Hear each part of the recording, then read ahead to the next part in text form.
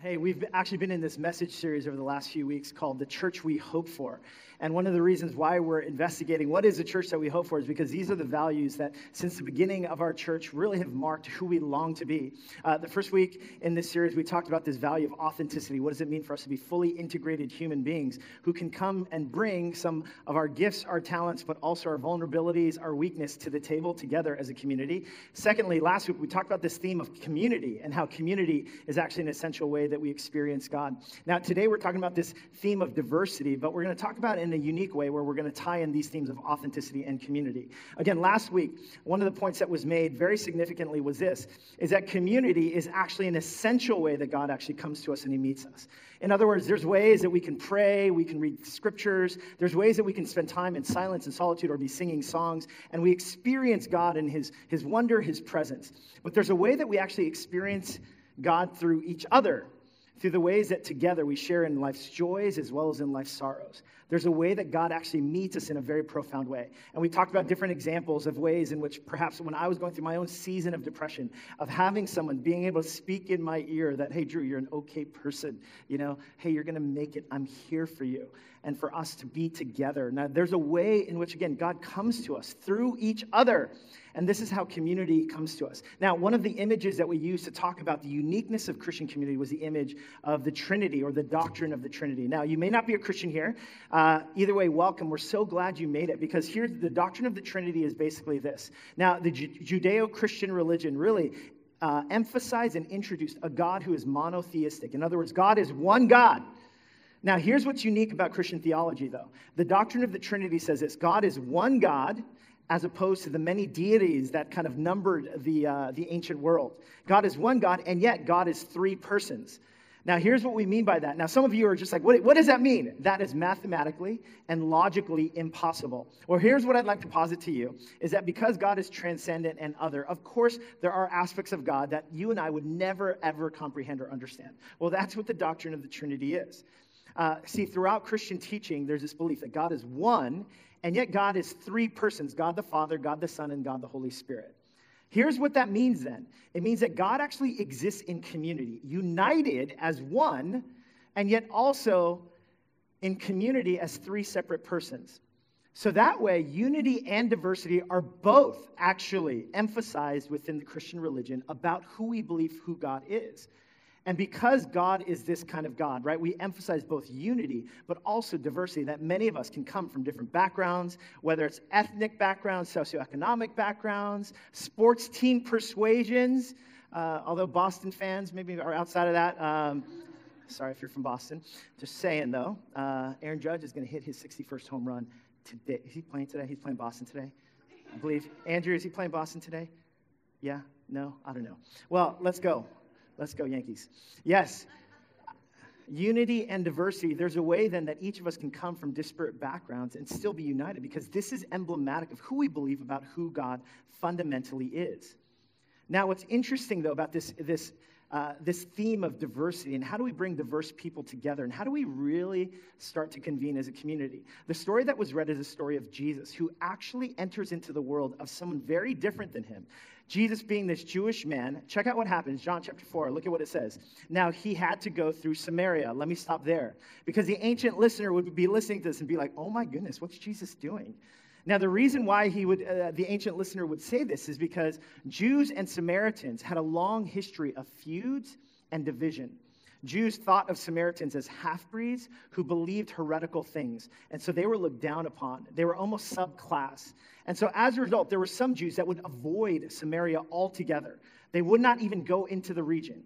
I was thinking of an example of this, and I was thinking like how, you know how Manhattanites refuse to go to Queens except for the airports? You know who you are, right? And now, I know that's somewhat of a facetious example, and it's nowhere near does it capture the acrimony that existed between Samaritans and Jews. But it was this sense of like, why would I go there? And if I were to ever go there, for sure, I would never interact with a Samaritan. That's how deep and stark the divisions were. And yet, immediately the clue is given in this story. Now it says, now Jesus had to go through Samaria. So here Jesus is going through Samaria, and look what it says. So he came to a town in Samaria called Sychar, near the plot of ground Jacob had given to his son Joseph. Jacob's well was there, and Jesus, tired as he was from the journey, because in that culture they walked to different places, sat down by the well. Now, it was about noon. Now, that's a very interesting point that's made. It's noon. The reason why that's important was because during noontime, it's the hottest time of day in the Mideast desert. No one usually goes to the well to get any water in this time. And yet, here Jesus is, and he's about to interact with a woman that's very different than himself, as the story was read earlier. Now, here's the point of kind of this idea of Jesus taking this journey. He's actually going into Samaria, which is way different than what most even Jews would do. But I want to posit that there's something actually even different than that, right? Because it's very easy for anyone, including Jesus, to go to Samaria. It's very easy for us to go to Queens and to eat some of the cultural food that's in Queens. But it's very difficult, or it's much different, than actually sitting down and talking to a Samaritan. I mean, isn't that true? It's easy to go to Samaria, if we can go to the next slide, but it's difficult to actually sit down and talk to a Samaritan. See, there's a difference between being diverse in our optics, in what we look like, in the photo ops that we have, versus actually being a united, diverse community. One such example that I'd like to suggest to you is this. Check out this image. The dreaded L train during rush hour. But here's the thing. We could use any train, the 7 train. Any 6 train people here? 6? Yes, just a few. R train? No R people here. Wow, that was a bad example. But nonetheless, you know what I'm talking about, right? Like the picture where optically, yes, it looks very diverse. And New York City is this bastion of diversity. And yet there are people who are full of divisions and spite, and there's no way that I would hang out with those people. It could even exist in church communities. On the surface, we could have people from various different backgrounds, but at the end of the day, I'm not really going to connect with someone like that, because it's very easy to actually go to Samaria, but it's different than actually talking to a Samaritan and actually entering into the world of someone utterly different. I mean, isn't that true? We can talk about the cosmetics of diversity all we want, but what does it mean to enter into the world of another human being, especially someone who's different than me? And at church, even in religious communities, we can continue to exacerbate that very kind of idea, that what we do is, we can all show up together, but entering into the world of someone different, I would never do that. Instead, I'll stay within my enclave, and then I'll celebrate diversity in other ways. But what does it look like? Now, here's what's so fascinating, because Jesus, this is what he's doing, right? He's a Jewish man. He's entered into Samaria, and he actually chooses to engage with the Samaritan woman, so different than himself. Now, here's what I'd like for you to notice. I'd like for you to notice, how does Jesus actually interact with this Samaritan woman? Check this out. It says that Jesus, tired as he was from the journey, sat down by the well, and it was about noon. When a Samaritan woman came to draw water, why is she coming to draw water at this time? It's because she believes no one's going to be there. Later, we find out about her own sordid past, how she's known as someone who relationally has so much brokenness and pain in it. She probably comes out at the hottest time of day to draw water because she thinks this is the time that no one will be there. Well, surprise, Jesus is there, and he's a Jewish man. But notice how Jesus actually connects with her. When a Samaritan woman came to draw water, Jesus said to her, "Listen, Samaritan woman, I am Jesus. Let me show you all the miracles that I've done, my great supernatural power, my incredible teaching. I'm actually the Son of God. Now, can you just please listen to me right now?" No. He doesn't do that. Jesus doesn't come and he doesn't say like, "Hey, listen, good to see you. I know this is kind of awkward. You're a Samaritan woman. I'm a Jewish man, but I just want you to know that I'm actually the Son of God.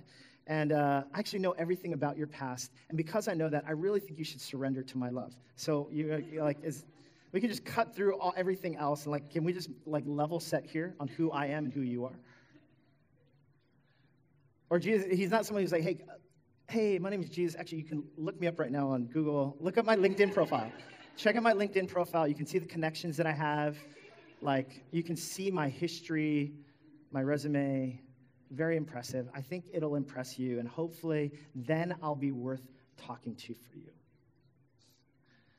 No, Jesus doesn't do that. Jesus has every opportunity to bring his strength, his power, his gifting. I mean, and isn't this what we do at cocktail parties in the city and ways that we measure people up in the city? What we do is we basically come shining with our gleaming gifts, our backgrounds, the schools that we came from, our aptitudes, our social capital. And here Jesus comes. And the way that he connects with this woman, tired as he is from the journey, he says, will you give me a drink?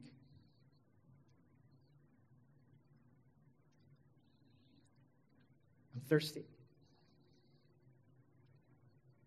I'm tired. I'm human. And Jesus doesn't emphasize his power, his grandiosity, his deity. He connects with this woman who's so different than who he is. And the way he does so is as a frail, broken human being. Will you give me a drink? I've told this story before about two friends at the church that I used to be a pastor at.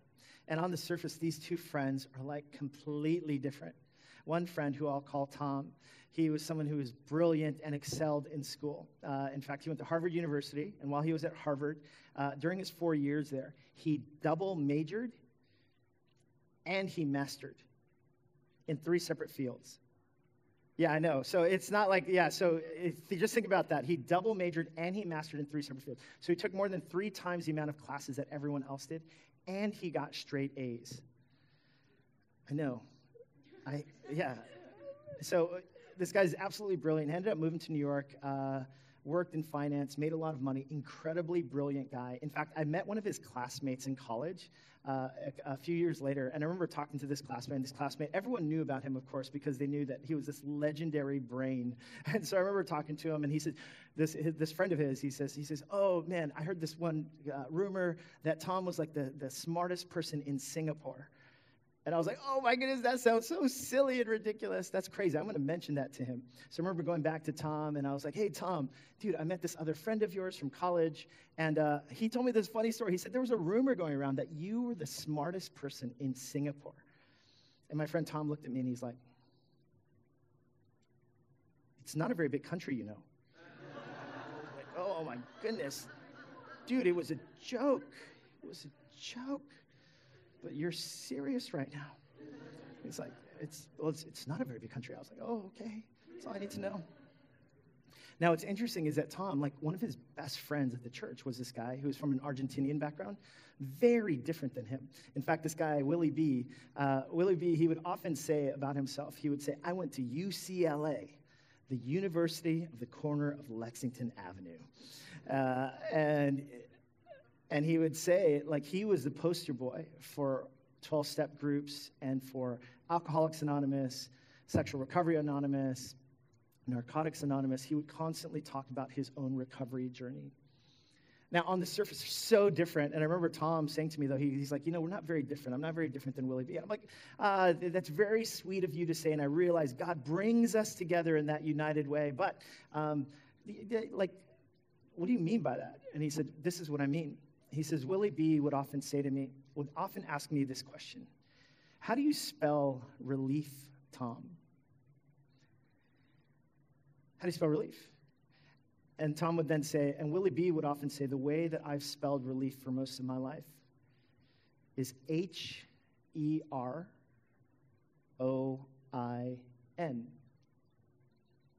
Heroin.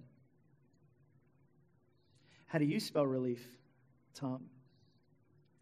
And Tom said to me, he said it took him a moment, but one of the things that he realized is that for most of his life, the way that he spelled relief was Studying.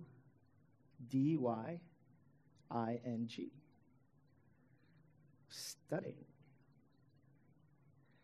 And Tom said to me, he said, the reason why we're not very different, in fact, we're more similar than we are different, is because whenever Willie B would feel anxious or afraid or hurt or sad or lonely, he would run to his addiction. And the world looks at those addictions and it shuns him for what he does. The substance abuse and the alcohol and the sex. And what Tom said to me is, he said, but you know what's so insidious? Is that the addiction that I carry, whenever I felt anxious or sad or afraid or hurt or alone, I would run to studying. And in an insidious way, people would look at what I ran to and they'd be like, that is amazing. You are amazing. And so he said that, meanwhile, here he was caught in this place where he had no place and no way of dealing with his pain, his anxiety, his frustration. And so here he was secretly wallowing in depression while no one knew around him some of the pain that he carried, because people saw his addiction as being amazing and uplifting it as something to be admired as a virtue. He said, we're not very different, you know? We're not very different. How do you spell relief? How do I spell relief? What's so extraordinary about Jesus is someone that the way that he connects with someone so obviously different that he has no business talking to. The way that he connects with another human being is not by talking about how great and wonderful he is, although there might be a time and place for that. He connects by confessing to a fellow human being that I'm tired, I'm thirsty, I'm needy, I'm human. You know what's interesting is that this isn't the only time that Jesus would thirst. Check out John chapter 19. Jesus is hanging on a cross, naked, bearing the weight. As Christians, what we believe, he's dying on the cross out of his great love for his people, and he's hanging on a cross, naked and vulnerable. And look at what happens. Knowing that everything had now been finished, and so that scripture would be fulfilled, Jesus said, thirsty.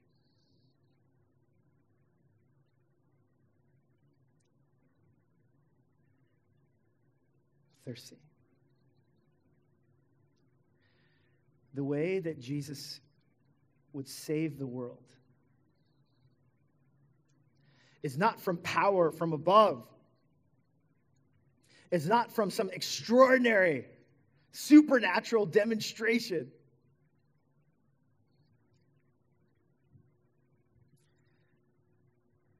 It's by humbly, vulnerably hanging on a cross and confessing he's thirsty.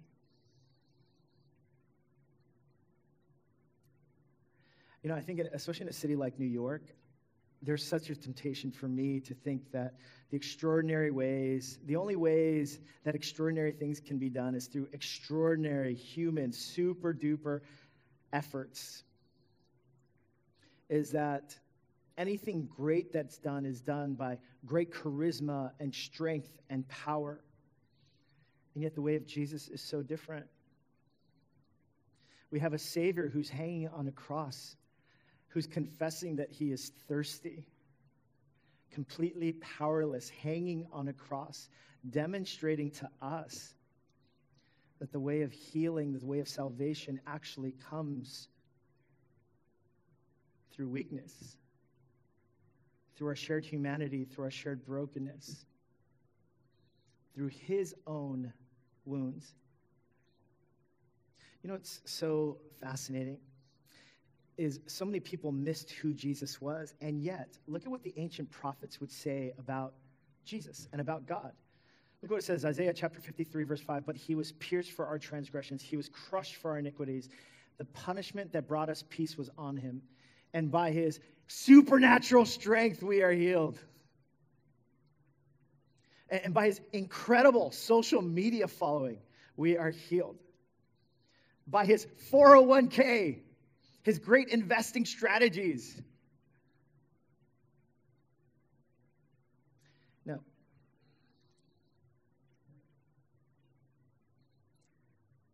it's by his wounds. It's by his wounds we are healed. It's by his humanity. It's by his thirstiness, his woundedness. Henry Nouwen would call this the wounded healer, because this is what we believe about who God is, that he is a wounded healer. And he invites us, whatever background we come from, whatever resumes we have to bring to the table, all that's required of us to follow this God is that we simply bring our own humble, human, broken selves. Not your resumes, not your job titles, although those might be wonderful. Not your gifts and your talents, although, yes, we want you to use your gifts and your talents. But to come and bring simply your human, vulnerable, wounded selves. But it's so hard to do in a city like this, because everyone is trying to one-up the other, sizing each other up, comparing myself to other people, where they went to school, how much money they make, whether they're on the path that I always wanted to be on, in finance, in law, in whatever industry of choice. And yet here's the thing about Jesus. He invites us to a life of together becoming wounded healers, people who confess that we don't actually all have it together. And it's by his wounds we are healed. You know what's interesting is that in the ancient world, there are so many different gods who are recognized by their gifts and their power. And one would think that what makes gods compelling to follow is their great gifts and power, the extraordinary might and the ways they've won wars amongst other gods and goddesses. What's so interesting is that the Christian God, which is so subversive, yes, he is a God of great strength and of great power. But the mystery and the extraordinary, explosive power of Jesus is not necessarily his great power and his great strength, but instead it's his great love. The love that would hang on a cross and say, it's by my wounds that I want to bring healing to the world. That together, the solidarity that we find as a common humanity from all of our disparate backgrounds is that we are all wounded, thirsty, hungry, lonely people who need him. Will you be captured by this great love? Now, there's an image that we often use, and Emotionally Healthy Relationship starts this Wednesday, but this image that we use is this image of an iceberg, and it's so easy. The reason why we show this so often is because this is what we do in church communities. This is what we do in our city. We show people that 10%, and there's this 90% below the surface, some of those human elements, the wounds, the sadness, the sorrow that we carry, and we would dare not show anyone this 10%, or rather the 90%. We just want to show this 10%. Because we're afraid of what it will do. We're afraid that maybe we won't measure up with other people. And yet the invitation for us, from whatever background we come from, is that what brings us together is an admission that I don't have it all together. Is that I've made mistakes. Is that sometimes I get really lonely in the city. In other words, I'm thirsty. I'm hungry and I'm tired. And I'm needy. And to that, I want to say to you, welcome to the club of common humans who follow a wounded Savior, who believe that what God invites us to is a life that's different than simply kind of this superficial kind of community, but rather a community of substance, of friendship that can somehow go beneath the surface. Now, I'm not saying, right, like today you show up at your next group meeting and you're basically, hey guys, I just want to share my deepest, darkest wounds and my family history and some of the wounds that I carry from this relationship I've had with my mom that's been very toxic. Okay, don't do that, because that's kind of weird. But here's what you can do. Have some pizza, talk to some people, get to know them. Maybe go to this Indian Chinese rooftop dinner that we're having on Friday. Be like, hey, this is weird. And then maybe you can say, oh, yeah, well, tell me about like your family, what you guys grew up eating. And then you and then you talk about, well, yeah, but my mom and I have this relationship where it's been, okay, maybe that's not the pathway either. That's the thing, though. I mean, we enter into rooms like this, and we're basically like, we're all longing for community. But the reality is there's this protective element to us where we've been betrayed before, we feel hurt, or we feel like, these people don't really want to know my business, and I don't really want to know theirs. And so as a result, what we do is we just simply walk around like the subway platform, people in our disparate own spaces, but never truly bonding in a community to experience the fullness of what God has for us. And the invitation is for us to experience more.